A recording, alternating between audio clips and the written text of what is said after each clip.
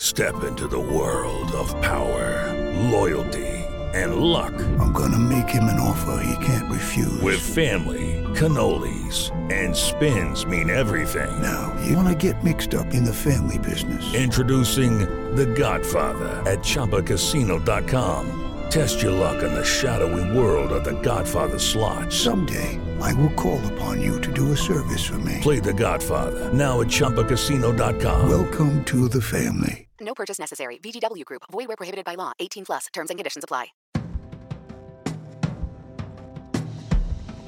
Welcome to Screen Talk, IndieWire's weekly podcast. I'm Eric Cohn, the deputy editor and chief critic, joined as always by our editor-at-large, Ann Thompson, out in Los Angeles. And last time we were speaking, we were anticipating a very busy set of updates to award season, the Globes nominations, the Critics' Choice Awards, the SAG nominations. Now all those things have happened, and there's a lot of updates that we need to kind of introduce to the equation at this juncture, starting with the Golden Globes, where it seems like La La Land has quite a bit of traction, but it's not alone. What really caught you off guard about those announcements? Well, I mean, let's back it up slightly. I mean, over the weekend, the European Film Awards came out, so that gave a little traction to Toni Erdmann, to A Man Called Ove, to The Happiest Day in the Life of Ali Maki. The Scandinavians have a very strong set of movies this year: Land of Mine, Fire at Sea, the documentary we keep talking about, and My Life as a Zucchini, which is the Swiss entry, which won animated feature film. Have you seen that movie yet, by the way? I loved it. I still got to see it. Really good. I'm going to vow the next time we record that I will watch that one, because I know it's really short and it's supposed to be really sweet, and it's playing all these places that I've been going to. But it's actually a little more of a sort of heart tugger, a little more of a lion kind of movie, than you would think. The kind of movie that doesn't that has an edge to it. Well, it's written by Céline Sciamma, who's a great French filmmaker who made Girlhood. I'm a big fan of her work, me too. Makes it stand out. But Toni Erdmann came out ahead, so that was over the weekend. That basically settles the foreign language category for now. Well, right? A lot of those movies are pretty favored. I mean, we're going to find we're going to go over the foreign films in greater depth later in the podcast, but that is the group that you will part of the group that you will expect to see, and then we have the Golden Globes on Monday morning, bright and early, and La La Land dominated that with 7 nominations, and you can see that the dramas, Moonlight and Manchester by the Sea, are sort of knocking each other out a bit. But some surprises occurred. Florence Foster Jenkins did very well. And you saw things come in there like Natalie Portman. It's a lot of movies sort of moving up, like Hacksaw Ridge. Mel Gibson getting a Best Director nomination. How about that? That was a surprise and a real sign of momentum for that movie. Now, just because the 87, 90 members of the Hollywood Foreign Press Association, who after all are from overseas, if just because they want to forgive Mel, who's always been sort of a popular figure in that group, doesn't mean that the Academy is going to do the same thing. But what I do think is going to happen is that Andrew Garfield, who is very good in the Scorsese film Silence also, that he is pretty much given a slot now. It's and he kind got of a SAG funny that he's got these too. 2 movies, Hacksaw and Silence, where he's dealing with a crisis of faith of sorts, or just very well cast, because when you meet the real life Andrew Garfield, it isn't a big shock to discover, and he was well cast as Spider-Man too. I mean, it isn't a shock to discover that he's a sweetie. He's one of these good guys. Look, does that charisma, is that the sort of thing where you see this actor who he's a super young guy, we kind of know him because we've seen him in the Spider-Man movies, we saw him in The Social Network, is he going to burst through the noise and topple, a giant like Denzel on the one hand and a strong front runner like Casey Affleck on the other? I mean, could he split the difference? No, I'm talking about him being nominated. So he's in the conversation. He might be ahead of someone like Tom Hanks. Sure, So for even though Sully. he got a Critics' Choice nomination, he didn't win. He did not get a Globe, and he did not In get fact, the film was shut a out. SAG.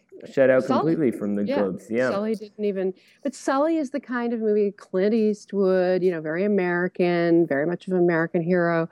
That is the kind of movie that the Academy is more likely. Sully's an interesting case of a movie that may have opened a little too early and peaked too early, and now it's difficult for the people who are promoting it to bring it back into. It's almost like everybody's taking it for granted, and there's enough other noise that's sort of drowning it out. And poor Tom Hanks, he's always being taken for granted. Well, I don't feel that bad for Tom Hanks, but I also think, I mean, it's a good performance. It's not the most dramatic shift for him. It's a very familiar kind of That's role. what I mean. We take him for granted. But there's a difference between that and because I made this point when I was writing about John Goodman in 10 Cloverfield, where it's like you take that kind of guy for granted. He's always so good, but he plays different kinds of variations on a certain kind of supporting character. I would argue that Sully was different than other things that Hanks has done. It's very solid. He makes it look easy, is what I'm trying to say. Sure. He does. It's a solid Hanksy thing that he's doing there. And the question is, do we reward solid Hanksy stuff, or do we reward something that's sort of astonishing? I guess I'm trying to say that if somebody was bringing this up today, it was very interesting. What's the difference between Tom Hanks and Meryl Streep? I think the difference is that Meryl Streep makes it look really hard, and Tom Hanks makes it look really easy. Well, she transforms more often than he does. She does showy things. Yeah, and I mean, he's a movie star. He takes the job. He's a type. Does the job. He's a certain type. But is it? No, it's not that he's a certain type. I really disagree with that. The only time I've seen Tom involved. Hanks. When is Tom Hanks? I'm not saying that there's no skill to that, to being Tom Hanks. I'm sure it's really hard. What he did in United in the Captain. Captain Phillips. Thank you. That's a different part. But then then he puts on a bunch of makeup in that Wachowski's thing. I thought that was the most dramatic shift for him, but it just didn't. It was bad. It was bad. So he's got a little square that he works in. And he didn't do well when he did that crazy comedy with the Coen brothers. But those are like his two worst ever. Now, speaking of movies with the word captain, we should talk about Captain Fantastic. Which is very, very well. You have been championing Viggo Mortensen, and I love him too. I thought he was great in the movie, and I'm delighted. That's a transformation. I mean, every time. Forward. That has been pushed forward. I mean, I also have. I mean, I did a SAG screening for this. I was asked to moderate a Q&A with him, where he received this extensive standing ovation when he first came out. I mean, it really, you could feel that kind of love in the room, and the questions from the actors, because each time out he's so different, and yet. This time, it's one of those roles that could just become so wishy-washy. I mean, there were, what I read was that there were comedic actors who were up for this part, and what he does with it is he deepens it, and he does something that's, I think, much more mature and sophisticated. And so, I would say that he should be much more seriously a part of the conversation, even if you have these. I think he's in it now. I think what's happened is that now everyone will check out the movie. That's what this is about. These prior, when you have the Globes and SAG both coming up forward for Viggo Mortensen, you have to say, well, I better, if you haven't seen it already, I better check that out. So they will. So Hell or High Water is doing well. Hacksaw Ridge is doing well. Lion is doing well. Well, how about and of course, the top three: Manchester, Moonlight, and La La Land. None of that's changed radically. But let's talk about Tom Ford for a second in Nocturnal Animals. Now, he got a Best Director nomination alongside Mel. And screenplay. Michael Shannon did not get a supporting actor nomination, but Aaron Taylor Johnson, as the gross bad guy in this completely ridiculous movie, did, which, who knows, maybe. I think what's going on here is that for whatever reason, the Hollywood Foreign Press Association drank the Kool-Aid on Nocturnal Animals, but SAG didn't. So that's interesting to me. It is very interesting because... And more significant that SAG didn't than that the Globes did. Well, from an acting perspective, it's kind of a ridiculous movie in terms of what it's having these actors do. And these are very excessive, histrionic performances for a reason. It's motivated by a narrative that sort of a story within a story. But I don't think that the Writers Guild or the Writers Branch of the Academy are going to be as impressed with the screenplay for Nocturnal Animals as this group was, and I also don't think that the actors will be. So it's just a hunch on my part that there were a couple of, like, for example, the SAG Awards on Wednesday. Emily Blunt is not going to be in the Oscar conversation. Now, when the SAG Awards did put Bryan Cranston in and Helen Mirren for Trump, you had to pay attention to that. Trumbo. Important distinction. I have Trump on the brain. Trumbo. That was significant. You had to take that seriously. But I don't think we have to take I take Emily Blunt seriously as a major actress and movie star, but not in that particular movie, Girl on a Train. What about Haley Steinfeld? We talked about her before for Edge of 17. It was nice to see her get that Golden Globes nomination. Now, obviously, the Globes have more categories. They have way more categories, and so you have a whole drama thing, and then you have the comedy thing, and that opens up all sorts of possibilities. But I don't think so. I'm glad to see Deadpool too. Because the actress race is so competitive, you know. So if the Globes, if SAG leaves out Annette Bening, then you have to wonder if the Academy will leave her in, and I will say yes, they will. That's kind of curious, though, right? Because based on my I learned from you and from talking about these things that when you look at the guilds, you are also looking to some degree at some portion of the Academy support for different kinds of things, because a lot of them are Academy members. Yes, so you can say that Fences is looking very good. You can say that Manchester by the Sea, because SAG is super important. But one of the things that happened is that they didn't give La La Land an ensemble. Now, why didn't they do that? They didn't do that because it's a two-hander. It's just the two actors. It's not a big sprawling cast. So you have, an advantage for Manchester or Fences or Moonlight in that scenario. The precursor for the Best Picture Oscar usually is the winner of the SAG Ensemble, which was Spotlight last year and has been often the eventual Best Picture winner. So this is an anomalous year if by some chance La La Land does end up winning Best Picture. Do you see what I mean? Right. And yet it really does feel like a Best Picture frontrunner. I mean, it is partly because Manchester and Moonlight keep knocking each other out. But in the preferential ballot situation at the Oscars, as I was discussing with my box office pundit, Tom Brueggemann, you have a numbers deal where the preferences are going to just stack everybody up a certain way, and there won't be a situation where somebody's knocking somebody out. It also, because there can be so many titles, everything that we're talking about could be a contender. You could have... It could be 7 or 8, though, not 10 this year, based on how many people are passionate. Last year, there were only 8. It could be like that again. Well, there's a lot of support, as we keep saying, sort of clustered around 3 main titles. So, and then everything else sort of gets scattered around. So Fences, Hacksaw, Hell or High Water, Lion, Arrival, Loving is losing steam because it got a nomination for Ruth Negga for Globe, but it didn't get it for SAG, and so that's a bad thing for that movie. Let's talk about Hidden Figures for a second, because now we can talk a little bit more openly about it since reviews have run since last week. This is a movie that I think a lot of people are respectful of, but it's a little bit like The Help a few years ago in the sense that it's very a sort similar. Of a tear-jerking crowd pleaser about an important piece of history, and yet, not everybody responds super well to this kind of saccharine. Well, I don't think it's a critic's picture for one thing. So that's one thing to keep in mind. It is a lot like The Help because it's not that well directed. She said. Yeah.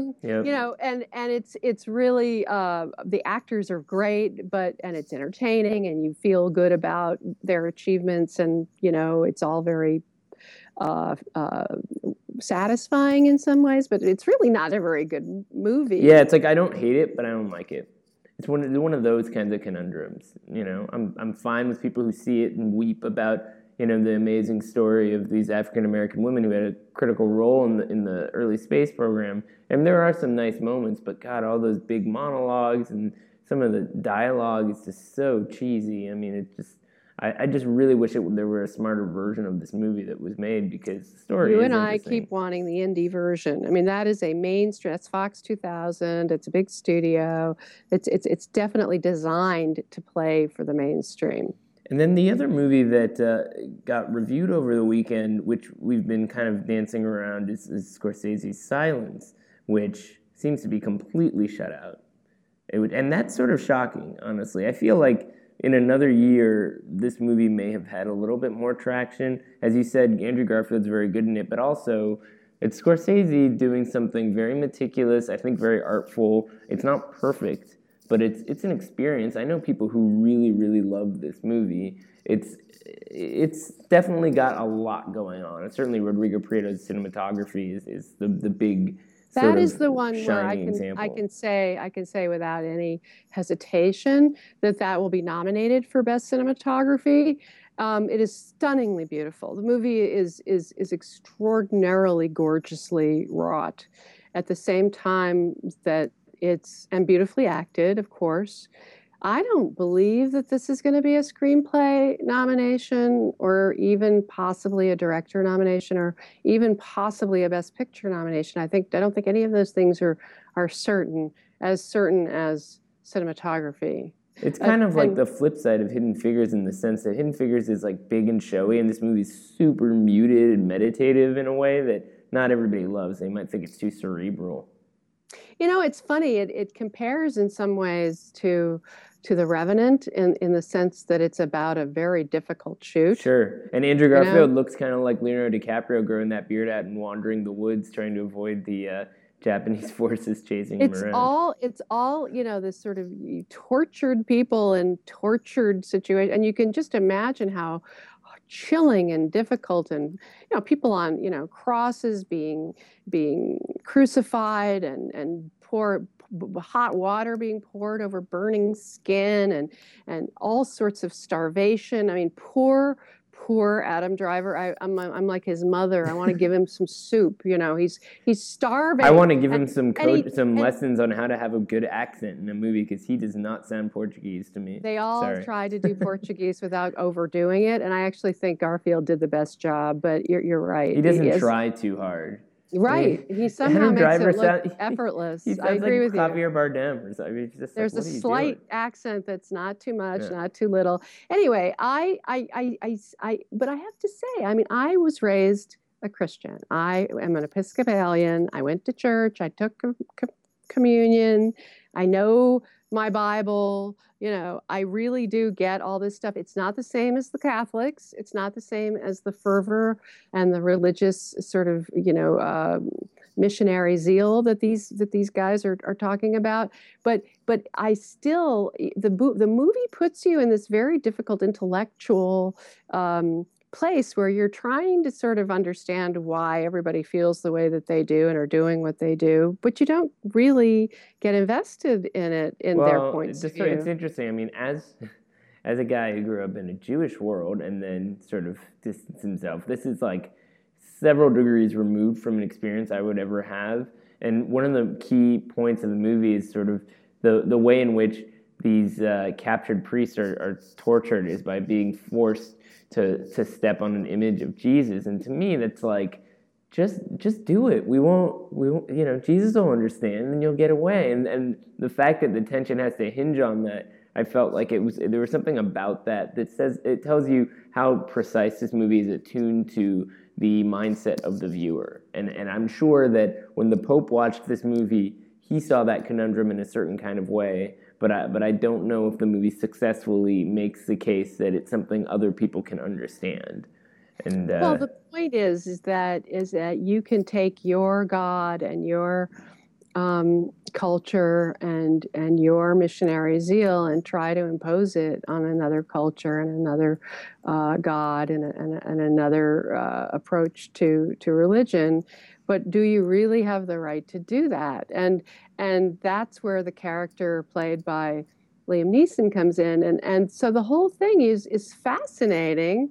But you don't. I didn't get invested in it. It remain, even though it's a spiritual quest. I can relate more to the quest for the Holy Grail or something. I don't understand why this was so opaque for me. Well, it's also fascinating to read about all the different, the years and years in the works, right? At one point, Gael Garcia Bernal was going to be in it, and all these different people were involved, and it's the story that Scorsese wanted to make for so long, and it kept getting away from him. When you watch it, it's fine. I mean, it's a very studied kind of treatment of a certain mindset, certainly a polished period piece in certain ways, but it doesn't feel to me like some sort of big statement. Certainly not like The Last Temptation of Christ was this sort of radical. I loved that movie. Achievement. I loved it, and I loved the book, and I loved what he did with it, and it all made sense to me, and I got it. I understood the fervor around the controversy after it opened. I totally, Passion of the Christ. I even understood everything about that. I know. And on every side, I understood. But I here's don't know. Thing. We were arguing about this. I mean, I would put this in the category of a noble failure. I would also put it in the. And it's also beautifully wrought, like The Revenant. It is gorgeous. It's it's an artist, failure. That's uncompromised, going for what he wants. Gotcha. Not caring about the audience at all. I got what you're saying. I don't think it's a failure, though. I mean, it's a movie that's imminently watchable and very well acted and great to look at. It's torture, Eric. It is not torture. Passion of the Christ is torture. Passion of the Christ is torture. There is a fundamental difference. This is unrelenting. That's why I compare it to The Revenant. It's sad. It's a sad little movie. But there's no action component. Well, no, there is that. I think the first act has tension to it. The way that I described it when I was writing about it is it's sort of a man on a mission movie because it's two priests sent to Japan to recover one of their missing colleagues, and they're sort of hiding out, and it feels like it's building to something, and then instead it just kind of dilutes itself with a lot of repetitive scenes of running around and whispery communication between different sides and things like that. So I wish it had a little bit more of that. It could be a little bit more thrilling, but the possibility is there just enough to see, what this movie is playing around with. And certainly there are some amazing sequences. You could say that Scorsese's longtime editor, Thelma Schoonmaker, is probably, if not at the top of her game, doing a pretty good job of showing it's all beautifully made. That's not the issue. That's why I say I don't think the screenplay is going to end up being recognized. There's some. It's sort of like if you look at Ang Lee's movie. Billy Lynn's Long Halftime Walk, you could say it's ahead of its time. And if you look at Rules Don't Apply, the Warren Beatty movie, there's something about it that's behind its time. In other words, he didn't do it for 30 years. Well, maybe he should have done it before, long ago. And maybe Scorsese should have done this a long time ago, too. There's something out of time. It doesn't resonate for some reason. Well, I mean... That's probably true. I think people should see it. It's a big screen experience. If you're a diehard Scorsese person, I think you have to see it if that's true. And anyone who's a cinephile will see it. And they won't be totally disappointed. There are things to appreciate. I'm not dismissing it. Right. I'm saying it doesn't quite work. Sure. So the other big award story this week, which we have to talk about before we go any further, is the foreign language Oscar shortlist. Now, 9 titles came out on Thursday night.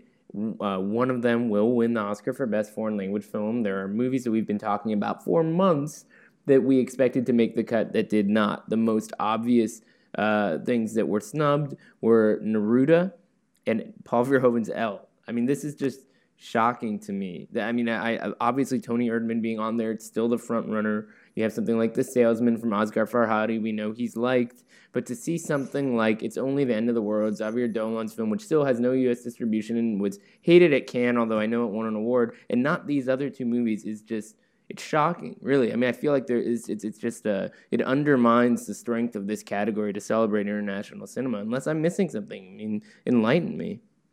Well, basically, there's a very arcane, pretzel-twisted way that they put these lists together. There's the larger committee of like 300 people in LA who have the time and the energy and who are mostly retired, who form a kind of community of people that go to all these screenings. They have to literally show up at the screening room, sign in, prove that they saw the movie. They have to see 15 or so movies, depending on which group they're in, of assigned movies they're supposed to see. They don't have to see all of them, but they have, if they don't, it's amazing. It's like the rules for this are so crazy. If you want to know everything, go see, read my article about it. But what you have here, if you look at this list, is there are 6 of them that were picked by the big committee. And then another committee met yesterday, Thursday, of maybe 20 people who are picked by this chairman of the committee, Mark Johnson, a producer who's been doing this for years.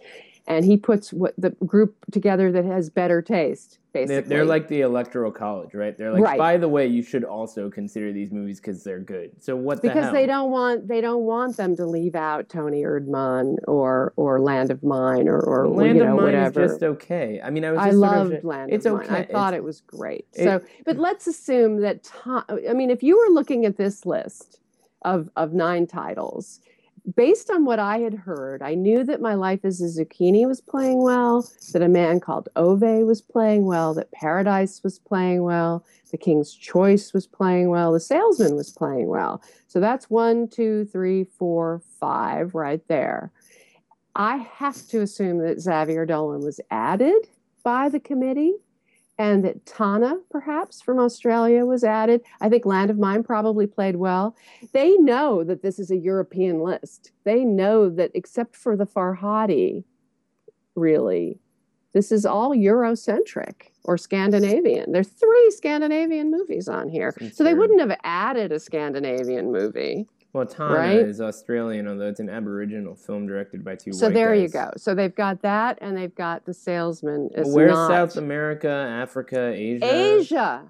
What happened there? I mean, it's so strange. I mean, the very idea of a category called foreign language, you could argue, is problematic unto itself. And there have been other kinds of weird things with this category in the past, like when The Band's Visit didn't make the cut because there was too much English language in it, which was the way two cultures... Those rules are fair. Those are fair rules to me. They also cause issues, but this is more problematic. It's just that movies that we know for a fact should be in a category like this somehow don't make the cut. There is no knowing for a fact, Eric. I mean, we felt very confident that there is no knowing for a fact. The point is that this list is subject to the eccentricities and taste and varietal range of these particular people, and there is no expert in foreign films. There is no such thing. I mean, first of all, we're starting with the weird choices of the individual countries themselves. Right. Then we have, a group of people who range from costume designers and producers and executives who worked, in marketing, 30 years ago or whatever. These people are very, idiosyncratic at best. So whatever art, that's why Mark Johnson is trying to impose on some level another layer of taste on this. And they still came up with a very strange list. But by the way, I haven't seen them all. I haven't seen Tana. I have not seen The King's Choice or Paradise. These are movies I still have to check out. Maybe they're great. Fair. That's fair. We should watch all of them and then completely pass judgment about this. But we have seen movies that didn't make the cut. I think they thought Elle was already successful. I think, Elle is up for, But that's like an absurd metric to use in a decision like this. Well, I would be fascinated to be in that meeting because those people had to argue it out and figure out what they thought the 3 movies should be that would be added to the 6 that were picked by the main group.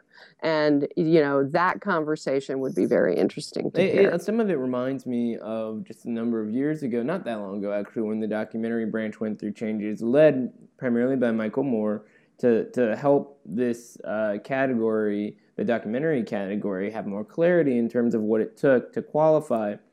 I feel like maybe something here needs to be adjusted to help this process along. Maybe it has to do with... I couldn't agree more, but there is still a problem with this category that has always existed, which is that there is no branch of the Academy that is full of experts in foreign film, except for... So I would argue that the way to do this, because at least the documentary branch, even though I think Moore did a great service and the list has been so improved since he opened it up, to everyone in the branch trying to watch as many movies as possible, I actually think, but they are still documentary experts. They are still filmmakers who are documentarians. This group, what you could do is get rid of this so-called community, which, by the way, is very subject to lobbying by publicists, incredibly much so. They know who every single one of those people are.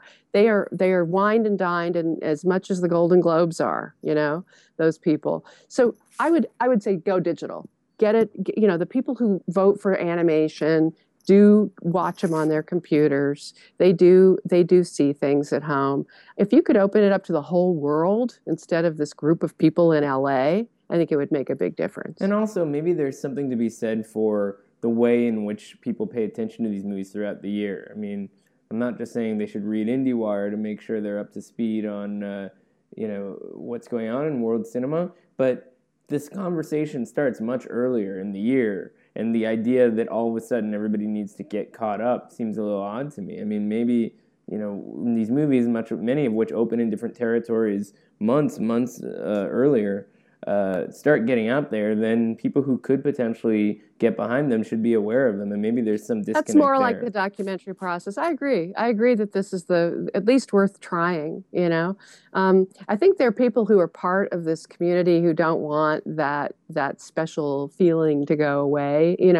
I guess the one question that Mark Johnson raised when I spoke to him about this was whether there would be people who wanted to see this many movies, but it isn't that many over the course. I mean, the people on the documentary side see way more than 15 movies in order to come up with their selections, yeah. And I should think that these people around, if they were doing it all year long, would be able to do that. Yeah, tough life. You have to watch too but many wait, movies. We have to wait. But that's not possible. The part that we can't change is the part where the different countries submit, and their deadline is like September 30th, October 1st. It's around there. So this can't even start until then. So to be continued. We'll watch both of those, or all of these movies, and then reassess their quality. The one movie that everybody's talking about this week that I cannot weigh in on is this nuclear bomb of a release, Rogue One. I missed it, and I'm kind of loving this. I was hanging out in Costa Rica watching hour-long first features from people you've never heard of, so I like to think it gives me a little street cred that I missed the All Media in New York, but now I've been avoiding spoilers all week. So I went to the premiere, and there was a big takeover on Sunset Boulevard or Hollywood Boulevard, and there was all this, tents and security, and they stuck your phone into a little airtight bag and clipped it, and then you got it back and took it with you and hoped that it was off so that it wouldn't ring during the movie and you couldn't open the bag. And then when you left, they undid the bag and you could take it back, and it was very efficient. But anyway, the movie, there was all these Star Wars groups that they had imported in there, real fans who knew every reference and jumped up and down. And it does. I did read A.O. Scott in the New York Times on this, and while I enjoyed it a bit more than he did, I get his point. It is so much. And this is what the trailer told me too. It's so much, just putting your hand on all the, there's another droid, there's the villain, there's the plucky young hero, fighting for the rebellion, they're the characters that are going to support her on this mission.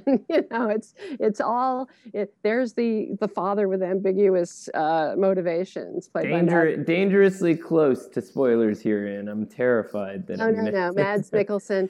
Mads Mikkelsen is in the movie. I'm just kidding. No, and then the other spoiler, and he wrote around the spoilers very cleverly.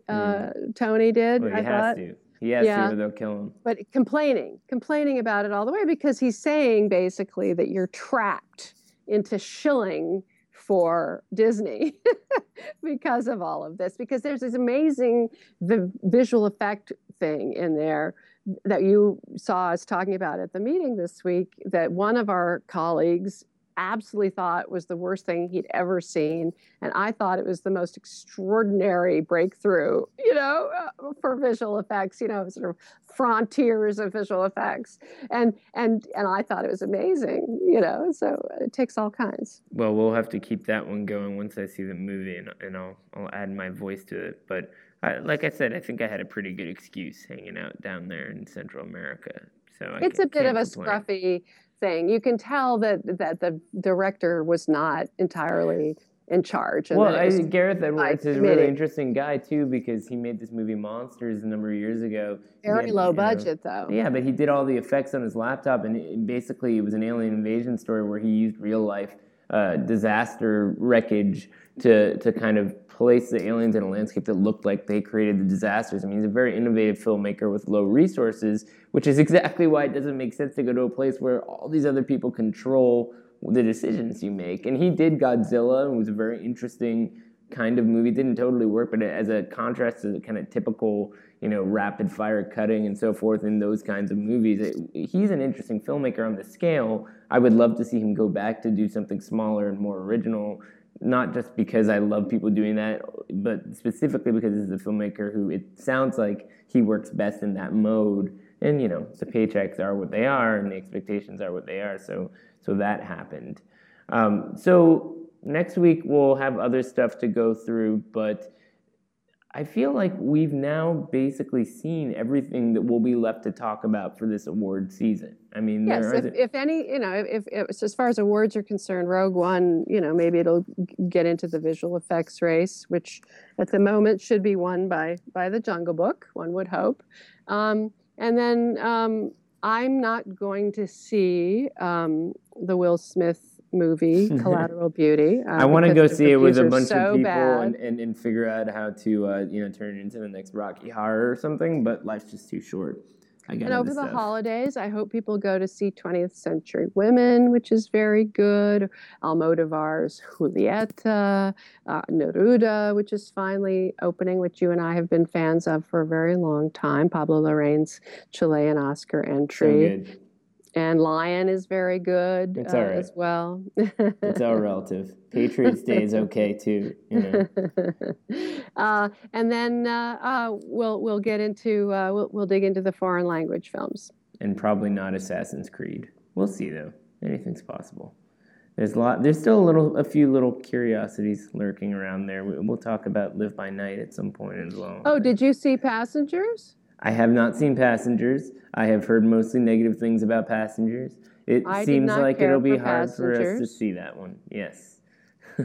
That is not you are not the target audience for that movie. Well, I like a good space opera, but it sounds like this one is probably not going to be my. So maybe we'll do those. Are you going to see that? We'll see. If you really need me to, Anne, I'll No, I do not. I do not. I think our readers will get by if we don't review Passengers. Okay, so Star Wars it is next time. See you then.